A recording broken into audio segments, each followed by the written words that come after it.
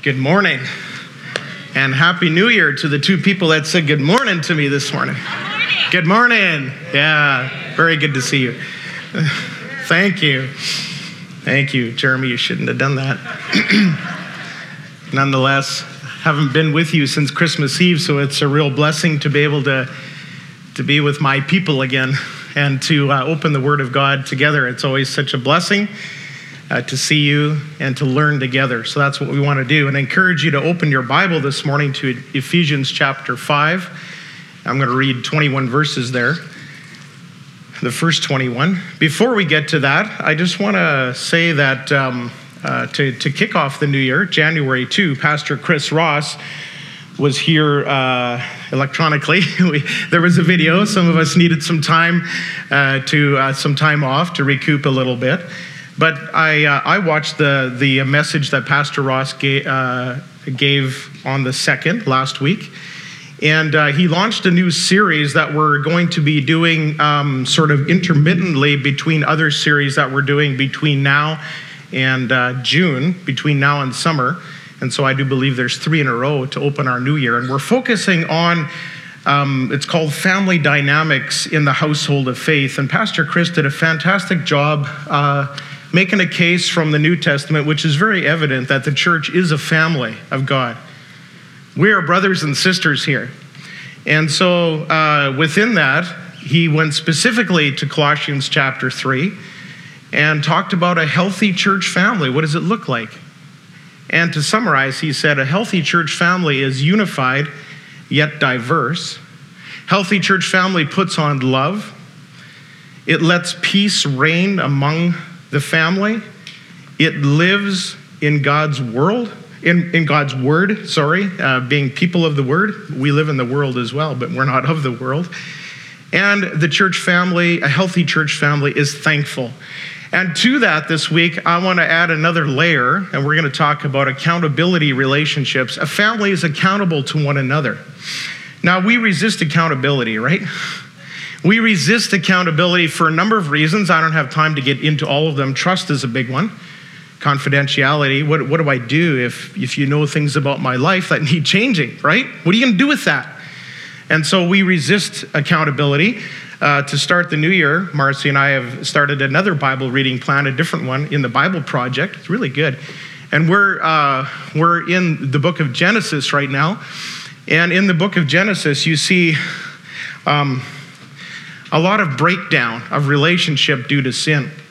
And in fact, the very first, after Adam and Eve ate of the fruit they weren't supposed to and ushered sin into the world and they were banished, we see a murder that happens, right, between Cain and Abel. And the statement was made, well, when God came to look for Cain, he said, well, am I my brother's keeper? I think things would have gone a whole lot better if maybe he had had that perspective to begin with, right? Am I my brother's keeper? Am I my sister's keeper? Are we looking out for one another?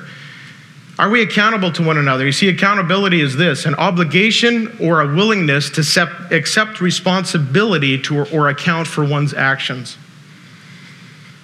So in the church, we don't take responsibility for each other's actions, but we help them to do that.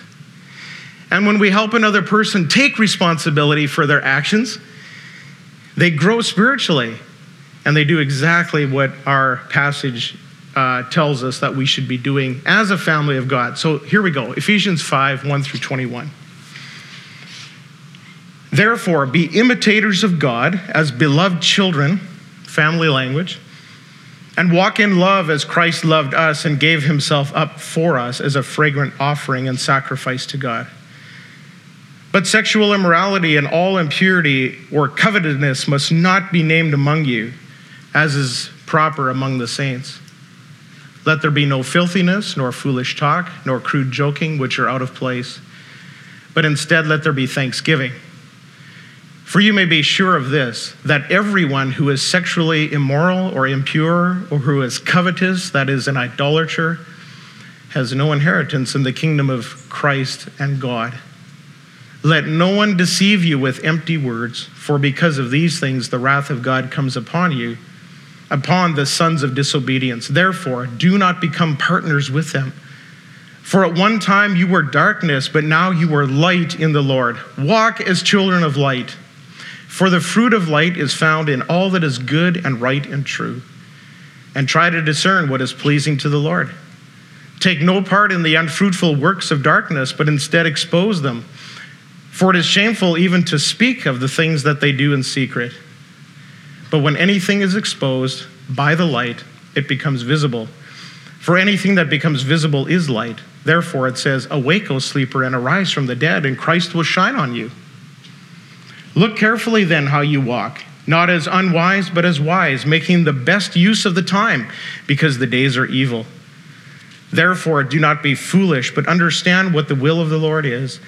And do not get drunk with wine, for that is debauchery, but be filled with the Spirit, addressing one another in psalms and hymns and spiritual songs, singing and making melody to the Lord with your heart, giving thanks always for everything to God the Father in the name of our Lord Jesus Christ, submitting to one another out of reverence for Christ. Wow, what a loaded passage, eh? In order to understand this passage, we need to understand a little bit of the structure of the entire book of Ephesians. And to understand that, we need to go right to the very middle, Ephesians 4, verse 1. The Apostle Paul writes this, I therefore, whenever you see therefore, you have to understand everything that came before it. A prisoner for the Lord, urge you to walk in a manner worthy of the calling to which you have been called. So Ephesians 4, verse 1, as you can see there, is a pivotal point in the book of Ephesians where we move from theology to practice. The Apostle Paul spends 3 chapters, 1, 2, 3, talking about our calling, who we are, that we've been adopted and that we've been sanctified and predestined. And he talks about the grace, our salvation, all of these things. There's so much rich theology in Ephesians 1, 2, 3.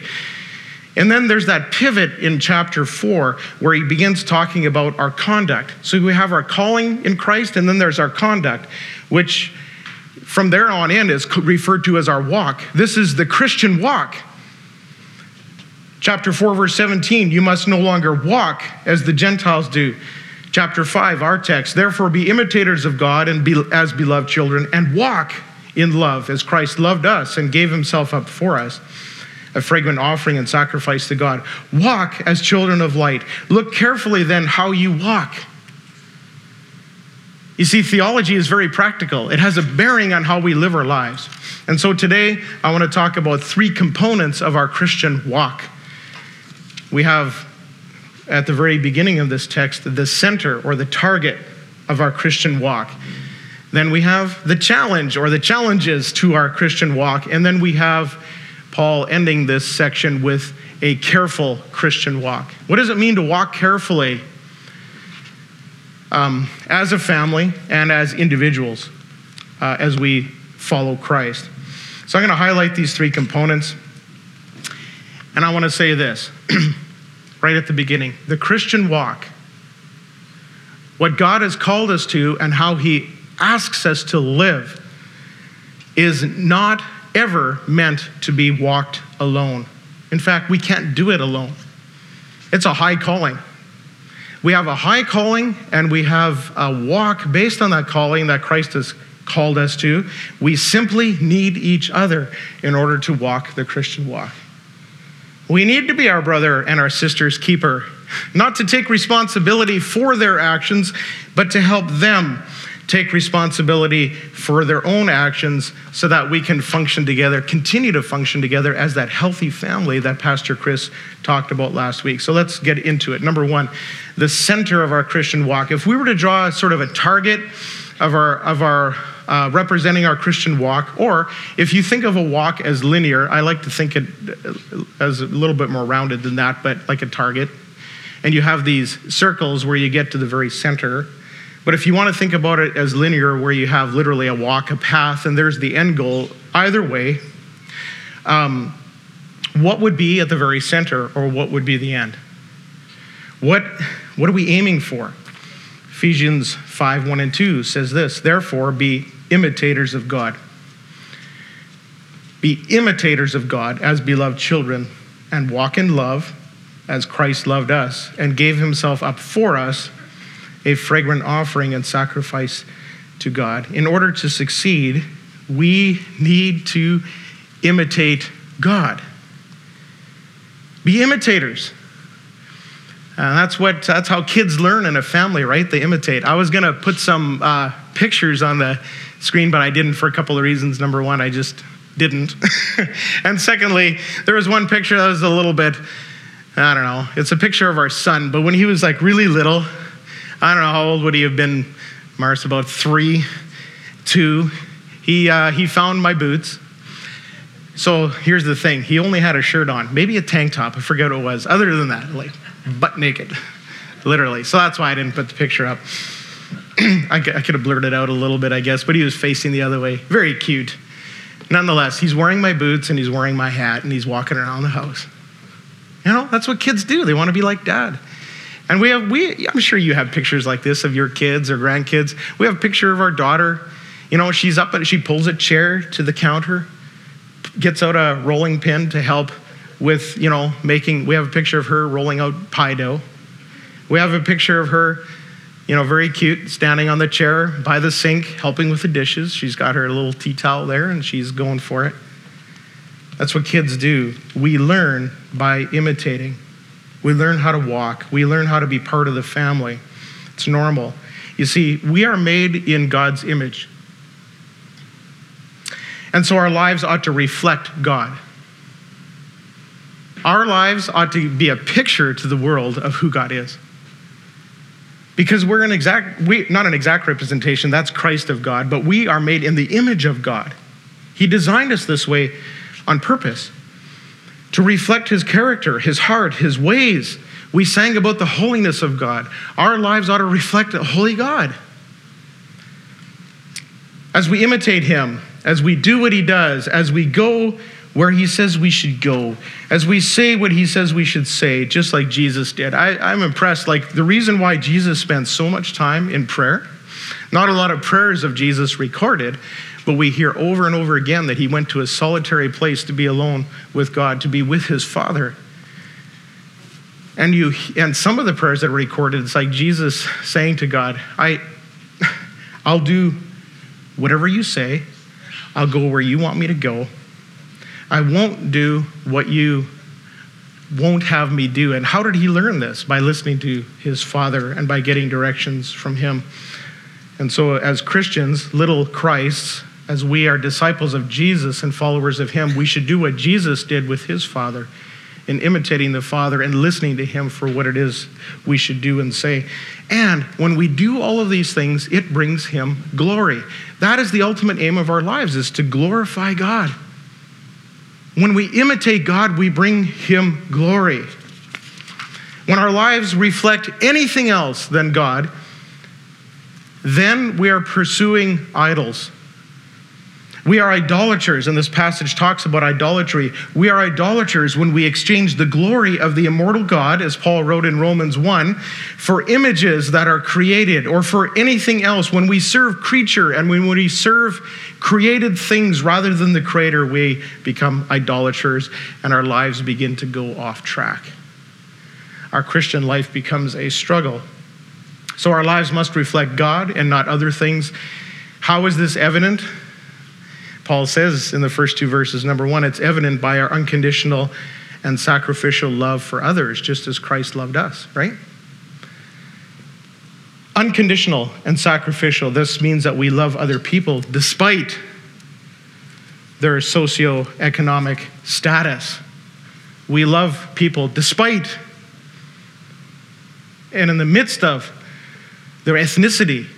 If they're different from us, it doesn't matter. We do love people despite their sin. In fact, that's when they need more love. We even love people despite their vaccination status. Oh, did I just say that? Yes, I did. Because these things divide people these days. We, as imitators of God, are to love all people. Can I get an amen to that? All people. That's how we imitate God. And secondly, we imitate God, Paul said in verses 1 and 2 there, by offering up our lives as a living sacrifice to God. Paul repeats that in Romans 12. Here's the thing on our Christian walk. God first. If you're not listening and imitating God first, you're going to go off track. Others second. Consider others better than yourselves, Paul wrote in Philippians. Sacrifice. Just as Christ sacrificed for us, we sacrifice for other people in order to bring them to God and reflect his glory. Me, last. Last.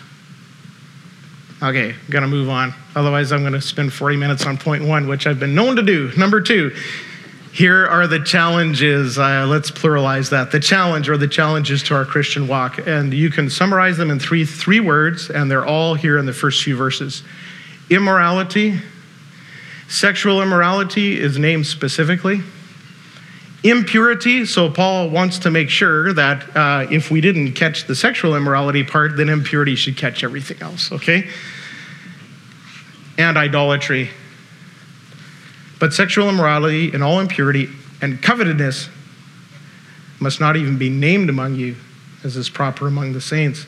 For you may be sure of this, verse 5, that everyone who is sexually immoral or impure, or who is covetous, that is an idolater, that's where I get the 3 I's from, immoral, impure, idolatry, has no inheritance in the kingdom of God and of Christ. This is serious, really serious. And we don't talk about it enough in the church, do we? Now, when Paul says here that immorality, impurity, and idolatry must not even be named among you, what that word means is this: you must not be known for this. So when people in the community, in the world, look at the church, when they look at us, these 3 words, sexual immorality, impurity, and idolatry, and I read the list, right? I don't need to reread it. You know all of the specifics in between there. We shouldn't be known for those things.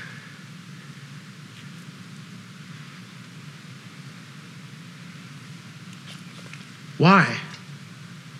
Is it just a list of do's and don'ts so that God can keep some sort of control over us? So that we can just go through life being unhappy? Is that why? Just the opposite, in fact. The reason why God does not want us to go down the path of immorality, impurity, and idolatry is because those things lead us away from God and the life that he has for us. Jesus said, I have come to bring life and to bring it abundantly. And when we're going on a path that doesn't include these things, we will experience the abundant life that God has for us. We will.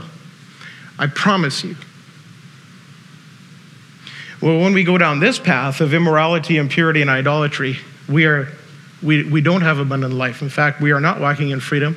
We are walking in bondage, and our lives will be miserable.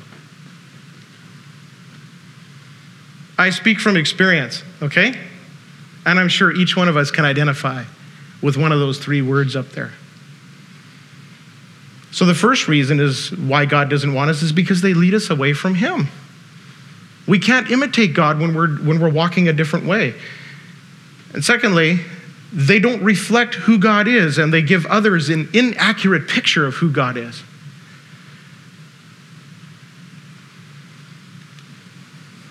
So God establishes boundaries. And boundaries are for our protection and our thriving, not for our confinement and our punishment to rob our joy.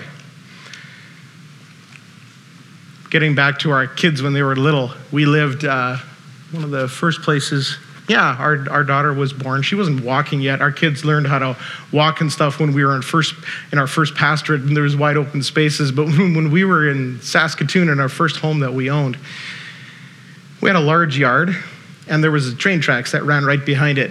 Lo and behold, there's a fence all the way around the yard. Do you think that's a good thing or a bad thing? I think that's a pretty good thing. The train literally was like a couple of 100 feet from the back fence. When the train went by, our dishes would rattle. After a while, we just didn't notice it anymore. But I tell you, if that fence, if that boundary was not in place, it could be a disastrous situation. That's why we have boundaries, because God wants us to be safe, to have freedom, to enjoy life. Is it to confine or is it to protect? You see, sin keeps us in bondage. Jesus came to bring life. I've already said that. Ultimately, it's about putting other things ahead of God, idolatry, and determining what is right and wrong, what is true and false. And that is a scary place to be. But that's exactly what happened in the Garden of Eden, right? God said, don't eat of the tree, the fruit of the tree of the knowledge of good and evil. For when you do that, your eyes are going to be open. And all of a sudden, you're going to realize, uh-oh.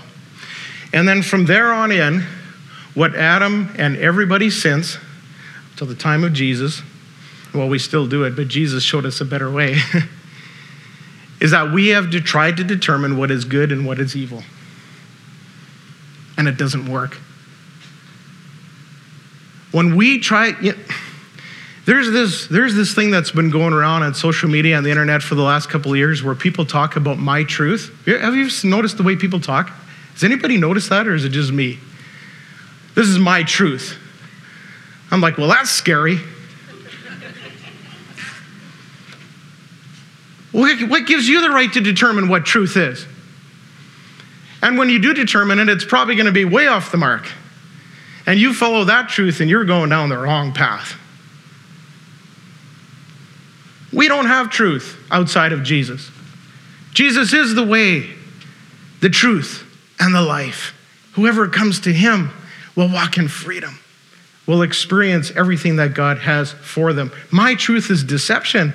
And that's exactly what this passage talks about. Verse 6, let no one deceive you with empty words, for because of these things, the wrath of God comes upon the sons of disobedience. We can be deceived so easily. And it astounds me as I've been reading through Genesis, how many times deception and lies were used when people tried to get their own way rather than following what God had for them, and it leads to disaster every time.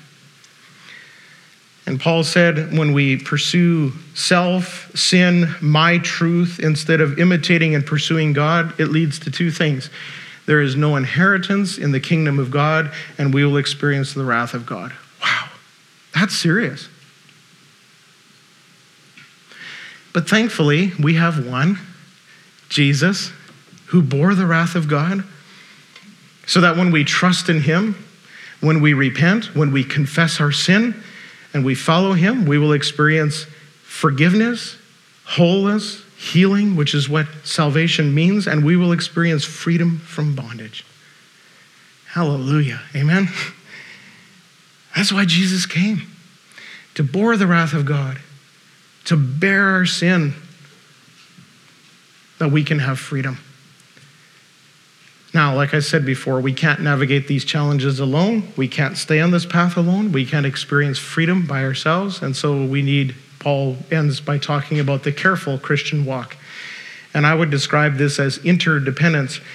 So Ephesians 5, verse 15, Paul said, look carefully then how you walk.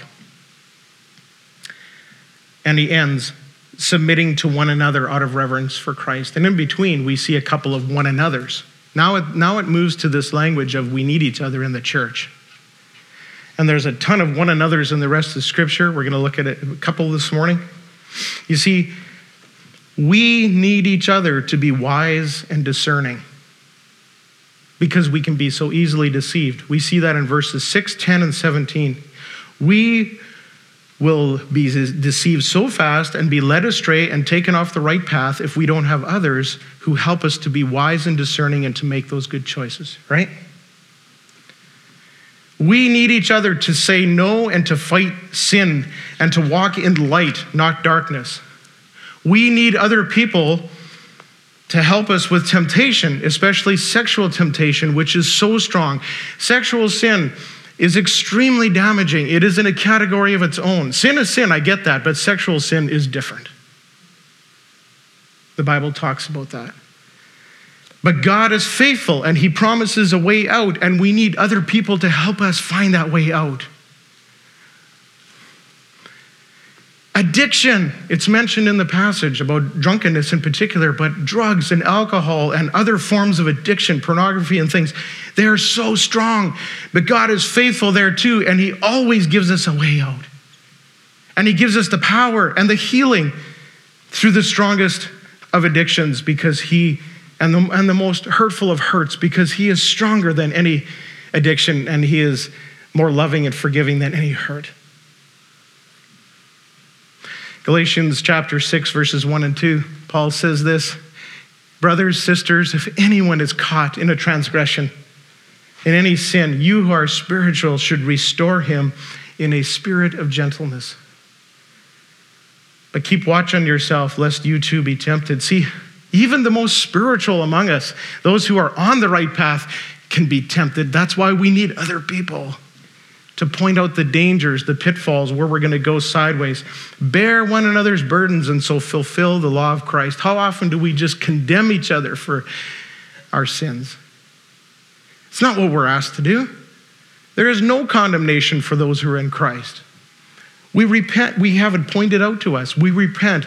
We receive the forgiveness of God, and we bear each other's burdens. Amen? A lot of murmuring going on there behind those masks. I know this is a challenge. It's so easy to point the finger. It's so easy to say, you, why can't you get your act together? Why? That's not what we're called to do in the church, friends. To be thankful, Paul mentions it a few times in this text, to be thankful and have pure and wholesome things come out of our mouth means that we need each other. To make the best use of our time, verse 16, we need each other. We need someone to come along and say, hey, I'm speaking about myself, it's time to get off the couch and do something constructive. We need each other to treat others with respect and to put them first, to be held accountable by the way we treat other people. We need each other to understand our own forgiveness. Because when we mess up, our lives can be so overcome with guilt that we can't even forgive ourselves, let alone receive the forgiveness of God. We need others to show us that we can be forgiven and to speak that into each other's hearts. To shine into that the light of Christ would shine into our hearts and that we would come out of that darkness. James 5:16, scripture implores us, therefore confess your sins to one another. We need each other. And pray for one another that you may be healed.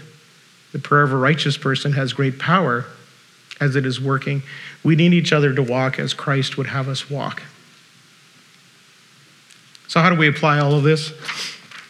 Well, I'm going to get real practical here for a moment.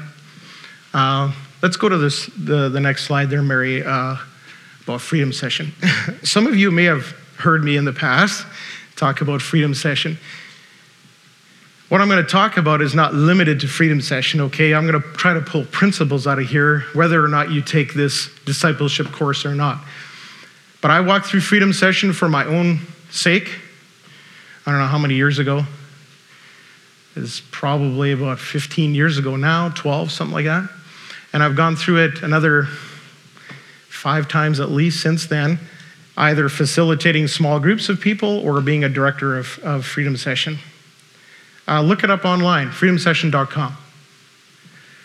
I'm a firm believer in this and other similar programs that lead people towards the wholeness and the free and full life that God has for them and uses strong accountability to accomplish it. It's impossible. It's impossible, friends, without accountability. So in session 3, it's called, I'm just cherry picking a few things, by the way. This is all I'm giving Freedom Session credit. These are not my thoughts, okay? The author, in fact, I know the authors of Freedom Session very well, good friends. Used to be my youth pastor back in Saskatchewan. So that's why I have such high regard for this. Session 3, after we face reality and step out of denial about what's going on in our lives, is called sober-minded and alert. God, the scripture has called us to be sober-minded. And so Freedom Session uses this language, drug of choice or drugs of choice. And a drug of choice is whatever I turn to in an attempt to illegitimately escape pain and avoid conflict. Because each one of us has pain and conflict in our lives, and when we don't get a grasp on those things and we're not healed from them, we will go down the path of all of these things that take us away from Christ, not closer to him. I want to name some drugs of choice. So we have our most damaging ones, and then we have our most frequent ones. Sometimes they're the same. Common drugs of choice: food, TV, pornography, romance novels, blaming, rescuing, controlling, alcohol and drugs, work. Ever heard of workaholism? Performance, criticism, masturbation. Yes, I said the word. Shopping, gossip, fantasy, anger outbursts, sympathy, cutting, internet surfing, the approval of others, even ministry, keeping yourself busy doing good things. Gambling, gaming, social media, online affairs, isolation. That's why the last couple of years has been so hard on people. And they've gone down all kinds of paths they shouldn't go down because they're just simply isolated. Hobbies, sex or flirtation, fantasy sports, binging and purging, prescription drugs, exercise, all of these things. And sobriety involves becoming alert. I want to quickly summarize these things. Alert just simply means admit. A is for admit, L is for lies, E is for escape, R is for resist, and T is for trade in. We admit in specific detail the behavior I'm considering. What am I telling myself to justify this behavior? What am I trying to escape or avoid? Resisting involves 3 Ps. We need to play out the movie to the very end and see where that leads. We need to pray and ask God for a way of escape. We need to plan our activities for the next 4 hours so that we don't go down that path. And we need to trade in our intended behavior for a healthier one. And that means that we need accountability. We can't do those things by ourselves. Session 4, stepping out of insanity. I just want to quickly mention the HALT scale. HALT means hungry, angry, lonely, tired, or stressed. If you are any of those things, your chances of indulging your drug of choice, whatever it is, goes way up. Hungry, angry, lonely, tired, or stressed. There's a lot of that going on these days. That's where we need accountability. What do you do when you're lonely? What do you do when you're stressed? What do you do when you're angry? Session 8 talks specifically about my support, my sponsor, and guys, there's 28 weeks, okay? Stuff is loaded. We spend like 2 to 3 hours every session together, okay? And time in between. Accountability, that's your support. 3 people, all of the same gender, who get together weekly and who will contact each other during the week to resist and flee temptation, to check on each other's progress, to follow the alert plan, to encourage and to pray for one another. You see, in verse 7 of our text, Paul says, do not be partners with the sons of disobedience. And so when we go down the wrong path, we often partner with the wrong people who take us down that path. We need to partner with the right people. We need to have at least 1 or 2 other people in our lives who will say, hey, brother, sister, you're going down the wrong path. Ecclesiastes 4, verses 9 through 12. Next slide there. 2 people are better than 1, for they can help each other succeed. If one person falls, the other can reach out and help him up. But someone who falls alone is in real trouble. Likewise, 2 people lying close together can keep each other warm, but how can one keep warm alone? A person standing alone can be attacked and defeated, but 2 can stand back to back and conquer. 3 are even better. For a triple braided cord is not easily broken. That's why Freedom Session uses a triad, 3 people of the same gender who walk 28 weeks very closely together. The goal is not perfection, but progress. It means to be open and honest and expect the same from other people, to encourage, to not put up with lame excuses, to follow through on commitments. to expect people to keep their word. Proverbs 27, verses 5, 6, and 17 says this: better is open rebuke than hidden love. Faithful are the wounds of a friend. Profuse are the kisses of an enemy. Iron sharpens iron, and one man or woman sharpens another. So we need each other. I could talk more and more about this, but going back to the Freedom Session thing, there's also a sponsor, which is also a mentor.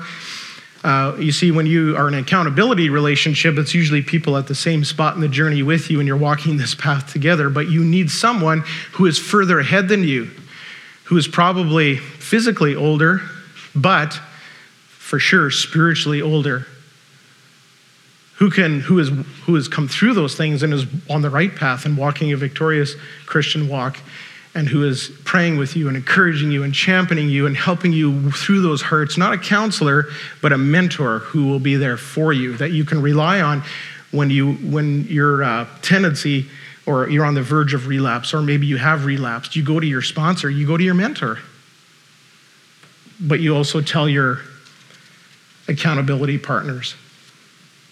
Okay, I'm going to close with a story. I've talked long enough, right?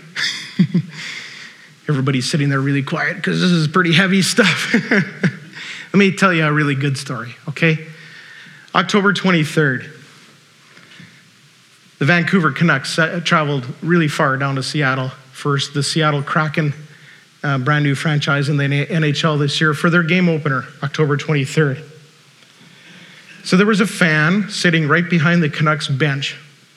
Her name is Nadia Popovici, 22 years old, graduated from the University of Washington in 2019, she's accepted into medical school. She had been working at a cancer clinic. She's sitting behind the Canucks bench, and the equipment manager, Brian Hamilton, he goes by the name Red because he has red hair.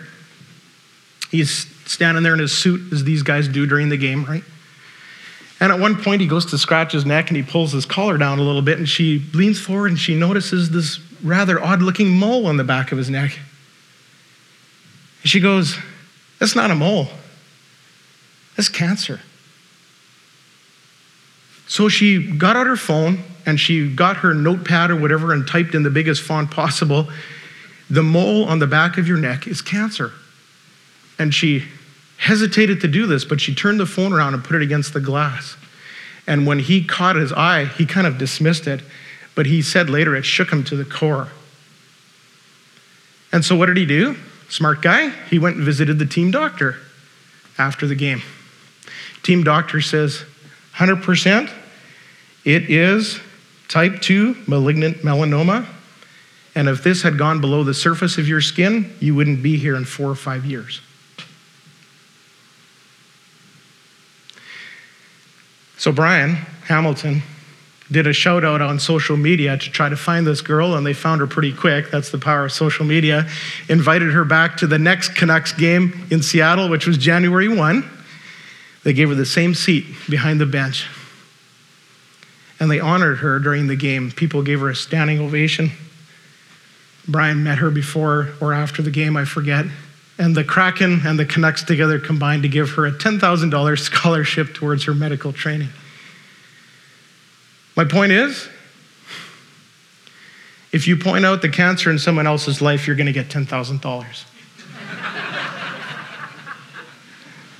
Nah, I got you laughing. Just kidding. We need each other. We need each other to say, hey, if you don't take care of this, it could be the end of your life. Let's pray.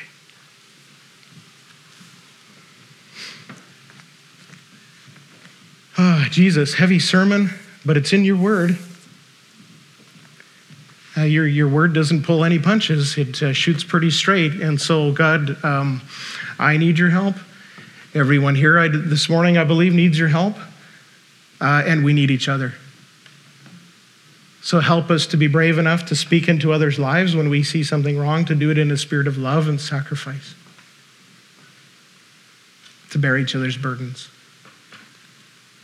God, help us to grow as a church as we live out what it means to be members of the family of God. Thank you for your love for us and your grace. In Jesus' name, amen.